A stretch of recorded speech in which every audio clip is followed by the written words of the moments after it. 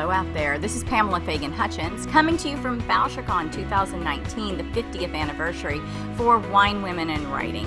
And for those of you that regularly tune into the video cast or the podcast, you already know this, but hang in there while I explain that this is a show where I like to talk with other authors about their characters, primarily their books. I'm really fascinated by what makes a character spring to life, what makes their complexity, their authenticity, and that's what we're going to be doing today. So hold that thought while I send you out real quick to the website, PamelaFaganHutchins.com. The page is Wine Women in Writing.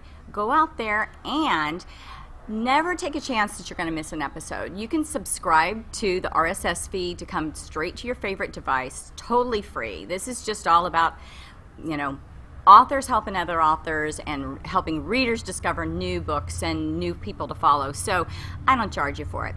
But if you love it and you want to help support women in the arts and you want to see a show like this continue, you're welcome to click the link to go out and sponsor. It doesn't hurt my feelings, but totally optional. So let's get to the good stuff today, and that is that last night I had the pleasure of being introduced by mutual friends to a writer that I am so excited to get to know more about and to read myself, and that's Christine Carbo. So Hi. Welcome. Hi, thanks for having me here. You're very welcome. You're very welcome. Last night, one of the women that had already been on the show kind of decided, after she'd had a few drinks, to be my stringer, to basically go around and start inviting people to the show. And I think people were a little bit gobsmacked to be approached in a bar when everyone is really a couple of drinks into the evening, yeah.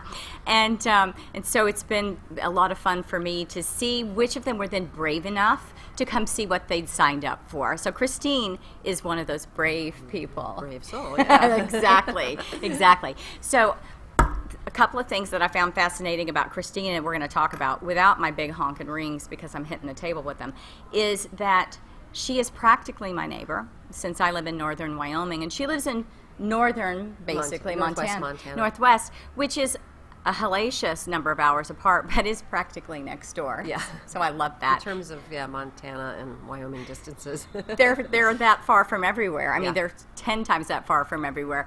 And so you live near Glacier. I do, yeah. I live near Glacier National Park and in a little town called Whitefish, Montana, which is a great little ski town. A lot of people know about it but for that reason. And Great Lakes, and it's just a beautiful area. And Glacier is a place that I absolutely adore and love. I've hiked thousands of miles in that park and spent a lot of time on that landscape. And so when I decided that I was going to write some crime fiction,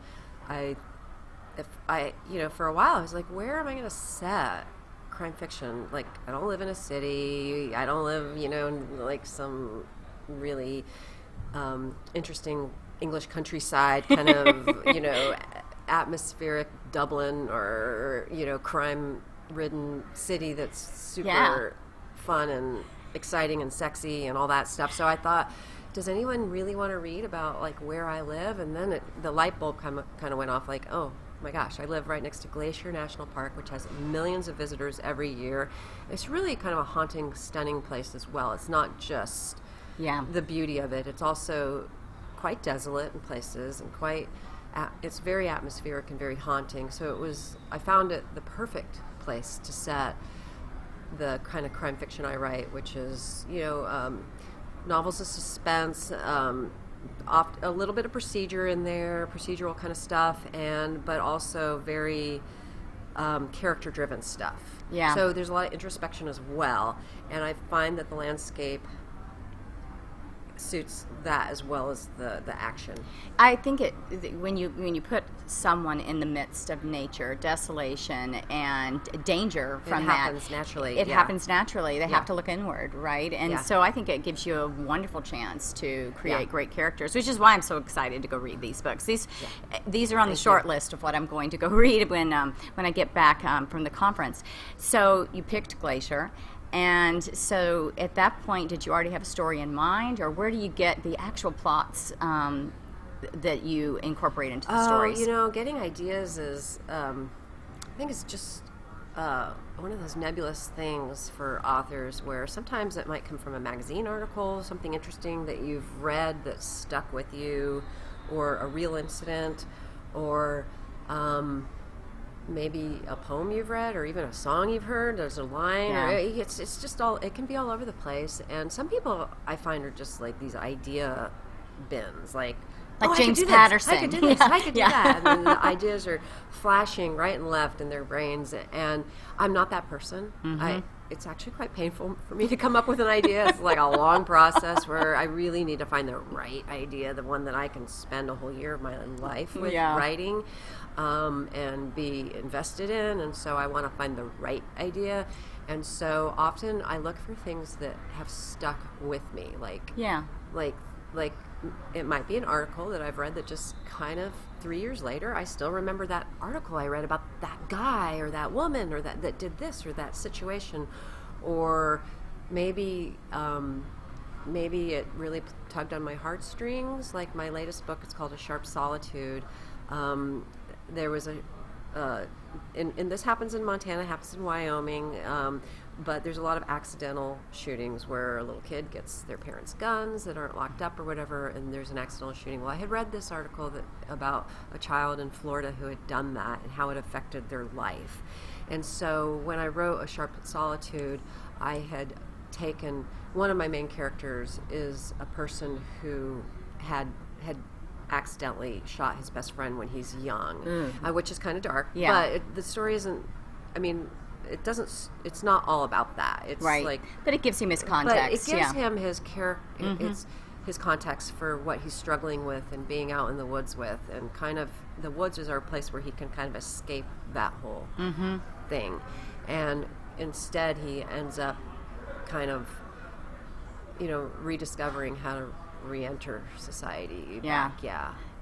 That's really, it sounds like there again that you were able to use the wilderness as a perfect foil or way to draw out the darkness from inside him. So so A Sharp Solitude, this one's done really well for you. I mean, several of your books have been up for some really big awards, so don't be modest. Tell us about these, because we're interested. Okay. I want this. So here we are at BoucherCon, right? Yeah. And so A Sharp Solitude was a finalist, a nominee for the Barry Award, which is one of 5 books, and it's quite an honor to be a finalist because there's a lot of books. As you know, being at this conference, there's a lot of books. There's a lot of books. And there's a lot of books in the crime fiction world in general in the genre. So I was really honored to be a finalist for that. Congratulations. Yeah. You should be. That's wonderful.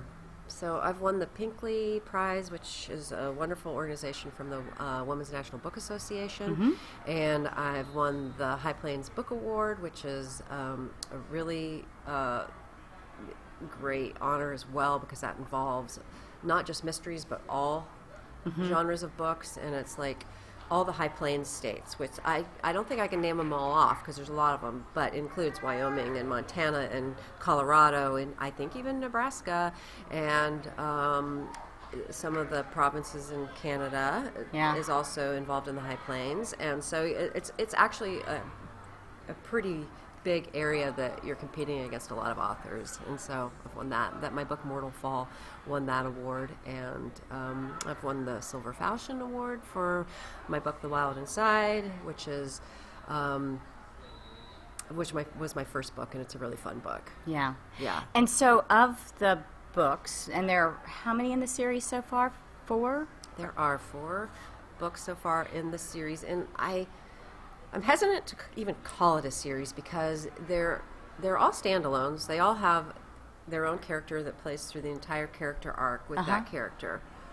But what I do is I pluck side characters and bring them forth, kind of like a number of authors have done it. But the first one on my mind is Town of French, who's the Dublin Murder Mystery series, where she plucks a side character and brings it forward, and then plucks another side character and brings that one forward in the next book. And so that's what I've done, but they each stand alone, so you don't have to read them in order. That's good. Yeah. So you can dive in anywhere, which is super cool. Yeah. And of them, is there one you gravitate toward the most and you think, that one has my heart, that one is my favorite child? Or no, are they really all, can't. They all are equally precious. They're all equally precious. like our children are. Yeah, they're all pretty special to me. Yeah. I mean, the first one's always, of course, like that first book. You spend a lot of time with it because it's the thing that you're trying to break into the market with. Right. And so that, I think that the first book, not just for me, but for a lot of authors, is very special because it's the book that gets you through the pearly gates of, for me, New York publishing, because I'm a traditionally published author with one of the big five, and so to get into that is a really tough thing. Yeah, so it is. If that book can do that for you, that's your baby, right? And then that first book, a lot of people always want to start in the beginning. So you're talking about that first book a lot. Right. It doesn't necessarily mean it's more special. It's special in that way. It doesn't necessarily mean it's better. Right. Because honestly, your writing probably improves as you go along as a writer, right? A little bit. You evolve. You learn, Yeah. and you connect with your readers, and you connect with the characters, as you're saying, and spinning them off, and it can't help but develop you too as your characters develop. Yeah. But it's also usually the one you've spent the most time on as well, because the pace picks up once you're under contract. Right. And you've got these delivery dates. But the first one, you get to snuggle up with it for a while, you do. you know? Yeah, you do. Sometimes years. Sometimes years. Sometimes that's the way that goes, Yeah, and sometimes you really hate it by the time you're done, but it's still special. And so now, did you always picture yourself, prepare yourself to be a novelist? Or was this something that came as a choice somewhere along the way to deviate path from something you were doing before? Is this... So it's kind of, Steven Spielberg has this quote about your dreams. I'll butcher the quote. I won't get it exactly right, but it's something about that your dreams don't shout at you, they whisper to you. Mm-hmm. So I think that I can say that the whisper has always been there, at least since, I want to say high school-ish, or a little after high school, early days of college maybe. I've had this whisper that I've wanted to be a novelist, which at the time felt like a kind of a crazy notion. Like, why do you have to, it was this little tiny whisper that I just kind of ignored. Like, well, who am I to think I could be a novelist? And like, I don't know how to write. Like, why am I not like that? Why do I think I want this? And so it's an odd thing to have this calling to something, and I think you identify it the most when you read other great books that you love, and that's when you really go, I want to do that, when you have that strong pull toward something, and it gets stronger and stronger and stronger, and it kind of goes, if you don't acknowledge that whisper early on, it can become a shout later on in life. Yeah. And that's kind of what happened to me, is that I got to the point where I did have to make a choice. Like, okay, now I'm gonna do this. I'm gonna go for it. Because it's now a shout that I should do this instead of just like this thing I could maybe dabble with when I was younger. Right. Well, and it's, if it's been there and you know that it's going to happen eventually, you have to give in. But then, I don't know about you, but that whisper that becomes the shout, then it's something that won't ever let go of you again. I try to take breaks. Like, I'll say, look, I'm gonna take a month off. I did too. Yeah. I took like a 10-year break. Yeah. Because I was like, this is not for me. Who do I think I am? Yeah. Trying to, get an agent and do all this stuff, when I don't even know what I'm doing, and it's a self-confidence. It's an act of self-confidence. You feel like a to pretender. put yourself out there like that. You feel like a fraud, and so, and I had gone through a divorce, and I was a single mom, and so I thought, I'm gonna go into. I went into survival mode. It's like, I'm going to put this writing thing aside. This just isn't for me. I got to make some money and do something else. Right. This isn't responsible. This is, Yeah. And so I did for over 10 years. And I think that's when the whisper went to a shout, because I was shoving it away for over a decade. You're killing your soul that's slowly. when I came back to it. And when I came back to it very deliberately. Like, okay, I'm going to write what I love to read, which is crime fiction. And, because when I dabbled in it earlier, I was like just trying to write, some slice of life thing that, in my mind back then, it was the Oprah Book Club was so big, and it was like, oh, it'll be an Oprah Book Club, or in my dreams, and so when I came back to it, it was so much more honed and different. Like, I'm going to write what I really love to read, which is suspense. It's interesting that you mention that, and I wonder if you ever feel pressure because you write beautifully. I mean, this is why her books win awards. You write beautifully and are able also to carry plot. That do you ever feel a pressure to move into a more literary space? Because this is, you mentioned being drawn to write what you love. There's a little bit of pressure in the literary community that genre fiction is not quite as highbrow, as other writing. Yeah. But some of it is so beautiful. A little bit of that, but it's totally unnecessary because there's so much crime fiction, that's just, so literary on its own that I fail to see that distinction between a really well done literary or suspense novel that happens to be really well written and a novel that maybe doesn't deal with crimes but is still suspenseful, because any book you want suspense. You want to keep what's going to happen to this character, whether it's crime related or not. You want to be deeply invested and keep those pages turning, whether it's a Pulitzer kind of prize novel that really keeps you interested and is really well done and really beautifully written, or there happens to be dead bodies. Like one of my favorite books is Mystic River, and I find that highly literary. Right. I mean, I agree with you. And being at a conference like this, it really drives that home again. You're sitting down, and what I've been doing is I've been taking snippets of a lot of books I haven't had time to read and just running out and I'm just going to read a chapter before I go listen to this person talk on a panel. Right. And I'm just floored over and over again by how powerful, how beautiful, how gritty, and how evocative these books are. And it's just being in a place like this makes you proud to sit down with a Christine Carbo and to say, I love writing in this space. I love reading this stuff. I love writing it, and I can't wait to read yours too. So thank you for writing it. Thank you for sitting down and making it possible for us to talk about it. Yeah, and you guys, if they want to learn more about you, is the website just ChristineCarbo.com? ChristineCarbo.com.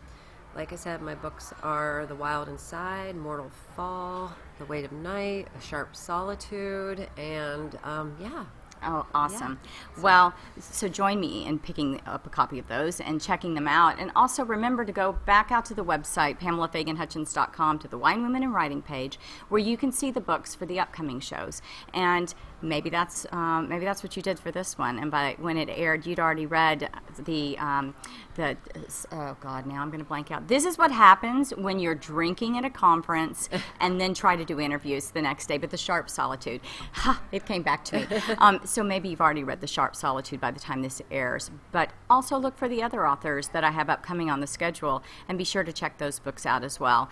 This is the point in the show where I have to be really boring and say this has been a solely owned and copyrighted production of Authors on the Air Global Radio Network, and Wine Women in Writing is the joint brainchild of my producer Pam Stack and me, and I can't thank her enough for giving us the opportunity to sit down author to author, have chats, and hopefully help you find your next wonderful author to follow in your next great read. So you guys go out and have a great week, and again, thanks. It was fun. Bye guys.